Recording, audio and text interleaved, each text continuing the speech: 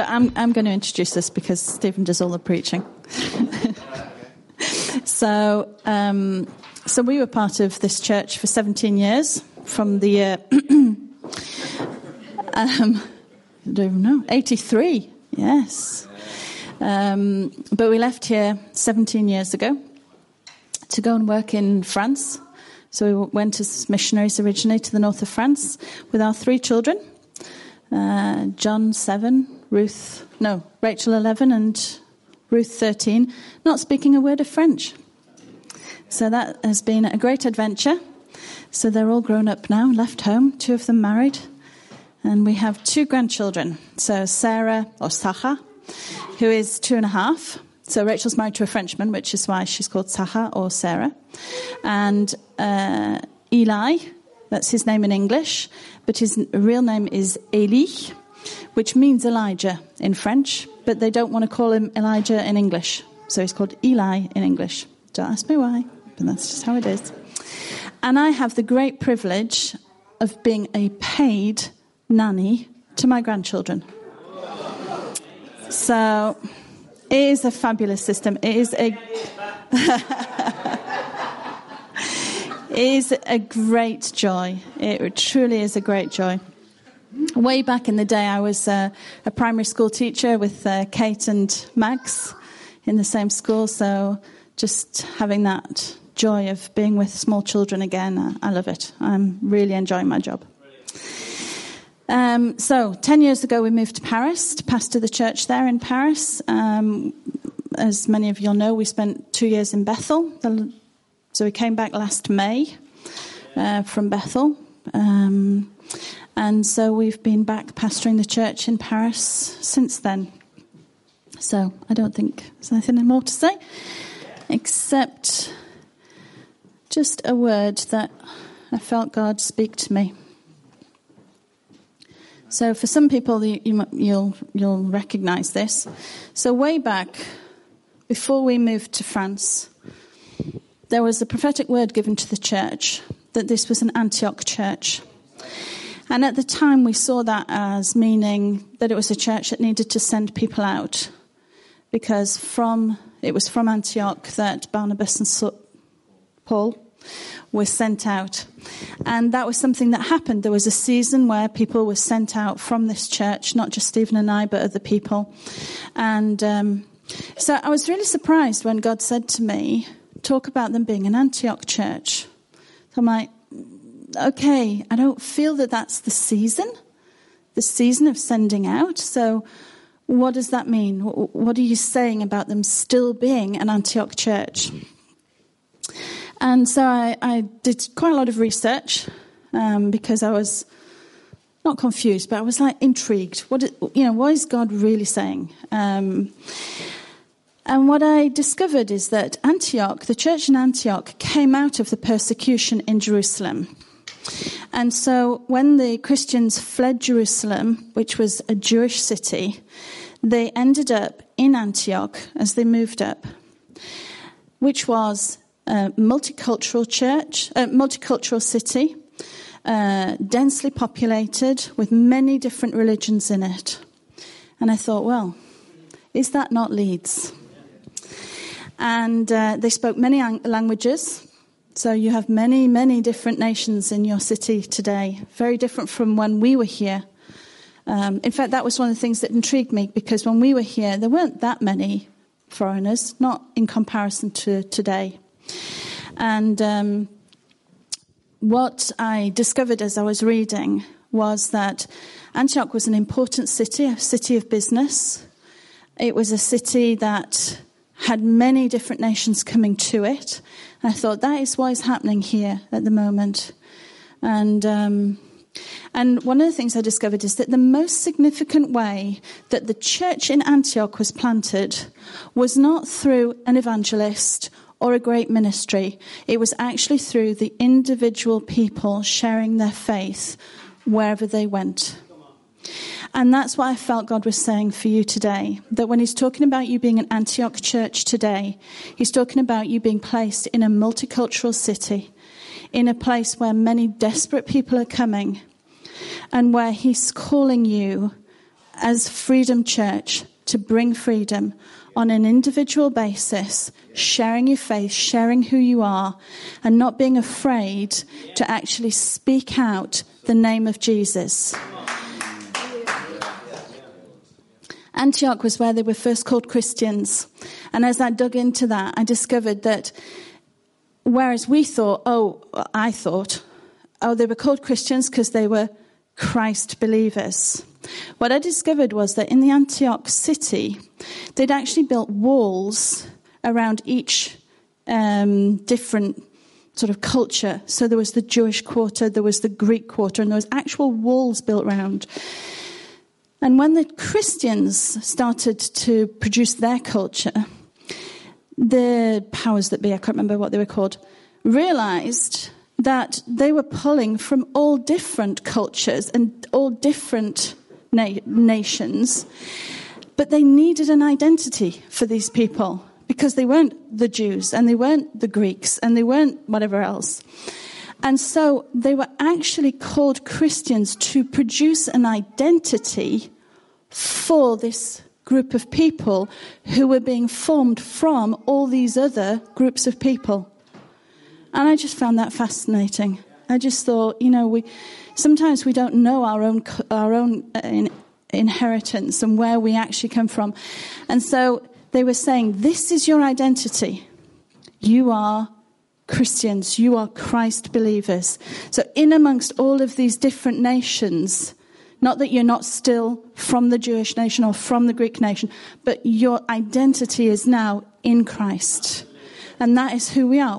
Our identity is in Christ. And we're all called to give witness of who we are and to bring that witness to the many nations, the many cultures, the many languages that we can touch in this city. God has placed you in this city and he's bringing people to this city so that you can reach them. There you go. I've been saying to people already this morning, it's amazing for Lynn and I to come back here. Absolutely amazing, because we see people who basically we met 34 years ago. It makes me feel old. But, 17 years in the church, then 17 years in France. So do the maths. And here we are again. Yeah. And it's wonderful. And such faithfulness here. And I did not know what Lynn was going to share.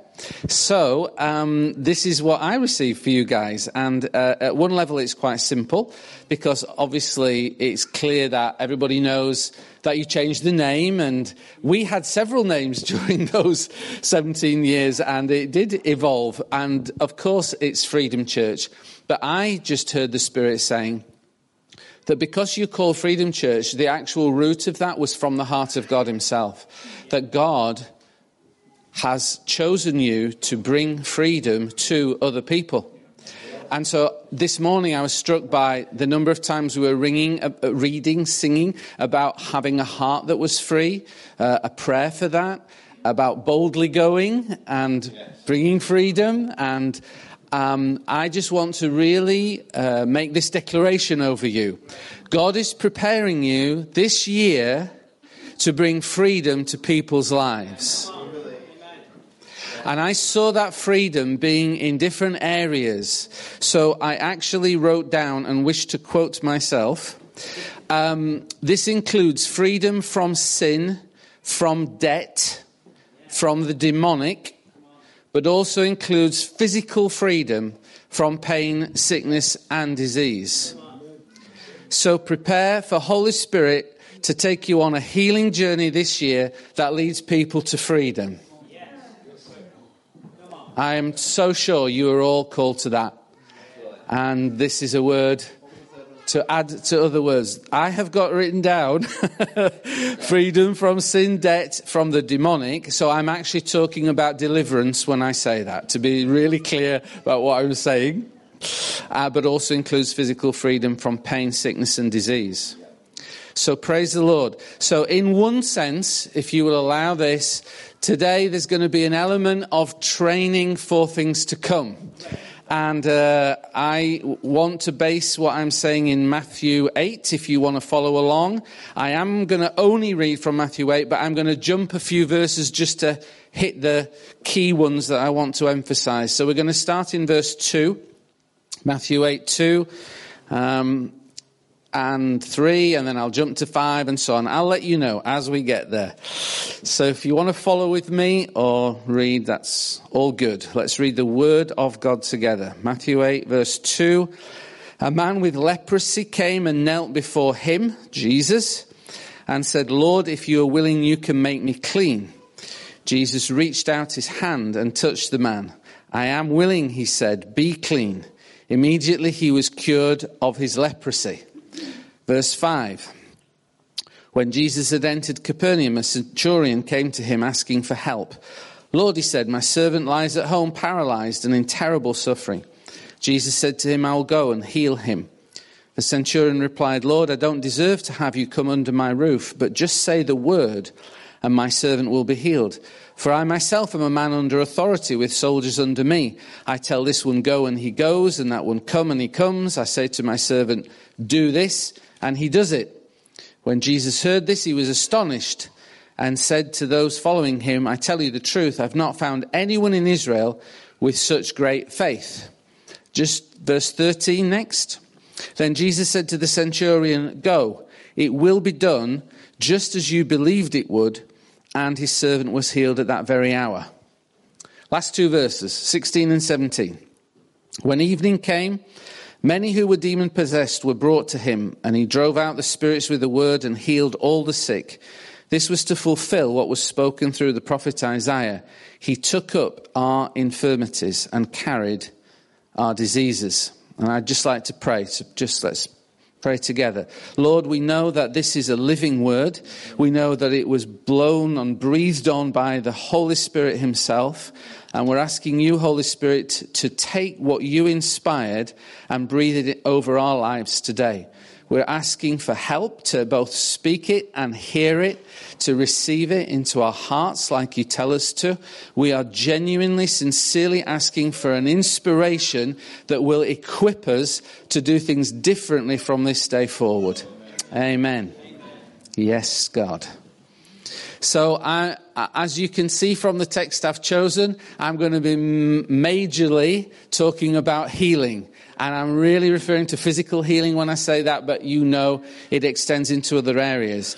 And I want to start with what we read in the first couple of verses, where everybody's familiar with the scenario of the leper coming to Jesus and saying, if you are willing, you can make me clean or pure, depending on the translations. And I know that you know Jesus' answer. That is not news to you when he says, I am willing, be clean. But what I discovered through listening to other teaching on this and so on is that Greek answer of Jesus is actually, can be translated at least in a much stronger way than simply, I am willing. It can legitimately be translated as, that is what I came for. That's my heart's desire. That's what I dream of. That's the very purpose I came for. It's as strong as that, his willingness. And so I just want everybody to kind of grasp this sense of, if you've got anything wrong with you, or if you know anybody who is in need of a touch from Jesus, that you would be able to say in your heart of hearts, I just know that God is so willing to heal. That is such an important start point for us to have rooted in who we are and what we believe. God is so willing to heal. In fact, because Mark's been doing his showmanship thingy, which I loved, I think it would be great if you could just say with me, God is so willing to heal me. Can we just say that together? God is so willing to heal me.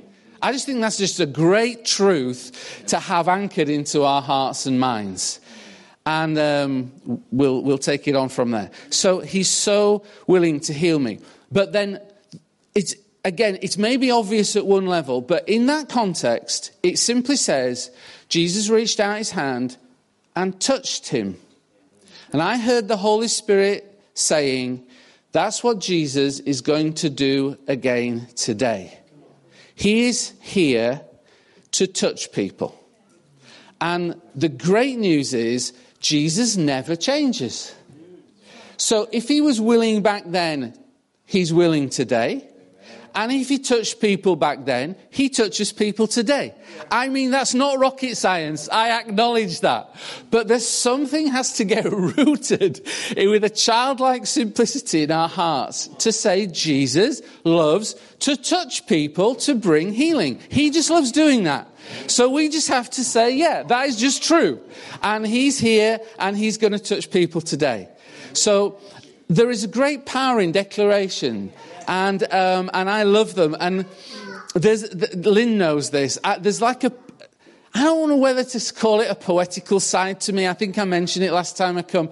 But I do actually like writing poetry. And I like it when it rhymes. I'm so sorry for all of you who like the random stuff, which is probably great. But rhyming does something for me. So this is a really simple one. God will touch me and set me free. He will touch me and set me free. And if you're ill today, I just love you to say that. God will touch me and set me free.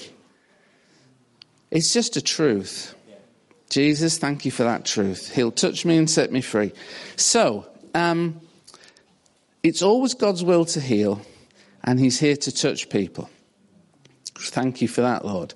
And we know that humanly, sometimes we have more faith for smaller things to be healed than what we think are bigger things to be healed. And so possibly, if there was a leper in the room today, we might be a little bit more intimidated by that and think, oh, that's a bit of a harder thing to heal than someone who's got back pain or something else. And equally, if there was a person who was paralyzed and in great suffering, which is what it says in the text, we might think, wow, that will take like a very great touch of God to do something about that. But you know that that's human reasoning, and that's not how God sees. Because God sees himself as, I am Jehovah Rapha. I am the Lord who heals you. And he has spoken over his people and said, I will remove sickness from the midst of you. I'll just remove it. That's who he is and what he wants to do. So that includes all sickness of every description. I mean, the leper was dying slowly. The person paralyzed was in great suffering. So probably compared to that, most of us, whatever's going wrong in our lives, it's probably inferior to that. We probably have lesser degrees of pain or suffering than they had. And the great news is God deals with this. This is his domain. He is such a specialist. He's the creator who knows exactly how to restore. And I just want to give you some testimonies. 2 weeks ago, Lynn and I were in the north of France. We were in a place called Tourcoing, and we were speaking on healing there, and I asked how many people needed a touch from God, and it was about 2/3 of the church. So looking at the numbers, I was like, all right, we're going to do this a little differently. We'll just lay hands on each other and a few instructions. It doesn't matter. And then we took testimonies, and it was wonderful because people were saying, well, I couldn't bend over before, and I can do that now. I had this pain before, this pain has left my body. I couldn't do this, I can, and it went on like that. And we'd also given words of knowledge, and I will say a bit more about that in a minute, because words of knowledge are so powerful because they're coming directly from heaven and they carry divine power. And so God had said to me, I'm going to heal varicose veins. This was the first time I'd ever said this in a church, and I realized I didn't know how to say it in French. So I'm thinking, can I say veine varicose? And then I'm like, I really don't think I can. So fortunately, I had time to look it up. And I know Sarah really wants to know because she loves French. Yeah. So Sarah, it's varice. There you are, varice. And she will remember that. I could come back in a year and she'll know that word. It's incredible. And so varice is the key word and to my real surprise, no, but genuinely, out of maybe 100 people, there were like at least 10 who came to me at the end and said, well, I've got varicose veins, and 3 of them were young guys. I'm like, do young guys get varicose veins? Not in my day. but today they do. So anyway, that was just great fun, hearing from heaven, praying for people, seeing pain go, and so on. But I was telling a story to Mark yesterday, and Mark, I think I've told this story here before, but you didn't remember it. So I'm going to ask this question. Does anyone remember from last time when I talked about what happened in Bethel when Lynn and I were there, and a guy called Joaquin Evans asked us to ask the Holy Spirit what was happening in the room? And I saw some angels. You're nodding. Some of you remember that. Yeah. Oh, tell us again. That's only the person who can't remember who's saying that. Because it was so life-changing for me, it is worth me saying. So I'll keep it a bit shorter, because some of them remember it. We were in a training group on responding to the Holy Spirit. And the leaders simply said, just ask Holy Spirit what he's doing in the room. It was as simple as that. And so we just took a moment. Lord, what are you doing in the room? And in my inner being, and not with my physical eyes, I saw angels who seemed to have very large recipients, and they were pouring them out.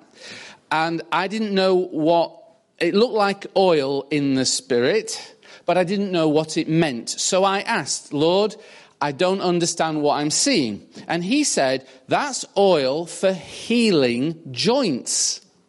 I want to heal joint pain.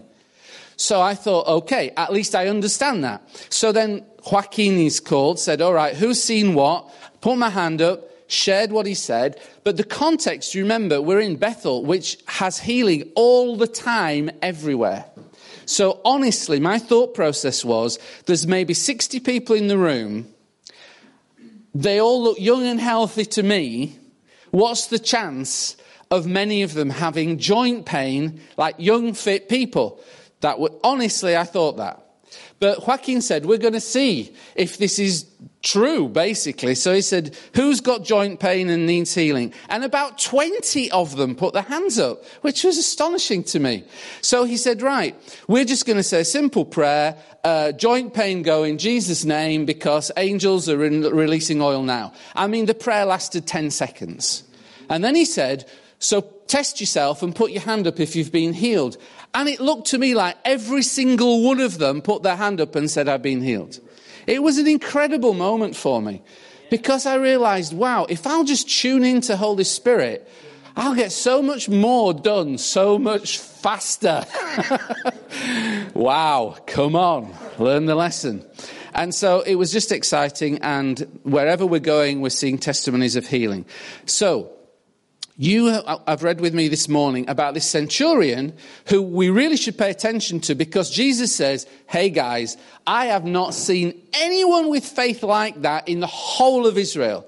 So that means that there's something going on in this guy that actually, if we can get hold of it, then Jesus is going to look at us and say, you've got great faith, if we can imitate it. So if I distill it down, the first thing the centurion says is this: if you say the word, Jesus, then my servant will be healed. That's really the heart of it. But then he goes on to explain why he believes that. And it just comes from actually really ordinary things. I mean, it really is, again, I think, simple. So 2 things led him to that conclusion. The first was his own experience in life. In other words, he saw that when he spoke an order, that it actually produced something. So he could say to a servant, go, come. He could say to a soldier, etc. And he saw, and it wasn't rocket science, that they simply did what he told them to do.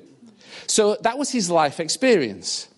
But then the reason that he had maybe thought it through a little bit more was he understood why they obeyed him, which was because he himself had placed himself under authority. So he'd made that choice. Good morning. And in that choice, he had decided that he would also submit to superior authority and instructions. So you could argue that when he told a soldier to do something, it was because ultimately he was trying to do what Caesar had told him to do. I mean, not directly, but you get the chain of command. So he knew that gave him authority. As long as he stayed under that authority and wasn't rebelling against it, then that gave him authority to speak and to see things happen. So he then looked at Jesus' life and came to the same conclusion. That man Jesus, he's under authority. I mean, he's just doing what God tells him to do, and that just gives him authority to speak a word that has all of heaven's backing. All of heaven's backing, because it's totally lined up with heaven. And that's why my experience over the last 2 to 3 years in particular has been, and it's not the only way to heal, but just hear me out. That's why I love words of knowledge that come from heaven. Because what's happening is we as Christians are just aligning ourselves and submitting ourselves. And what we're saying in a sense is this: God, we can't heal, not of ourselves, our own strength. But you're the healer, and what you're asking us to do is just line up with what you're saying and wanting to do. So a word of knowledge is like both things. It's first, this is what I want to do today, God speaking. And secondly, it's the specific word that contains divine authority. When we were in the healing rooms in Bethel, people would come in. I don't have time to go through the whole process they went through, but basically we were handed a sheet of paper in the Bethel healing rooms as teams of 2 or 3 people. And the sheet of paper had all their details on, and then it had what was wrong with them written on, so that the teams would know what to pray. I mean, this is logical stuff. But we decided in our team, we don't want to read that paper. We want to know the person's name, but we don't want to read what's wrong with them. Could I have your piece of paper, please? Thank you. Face down on the floor, on the table.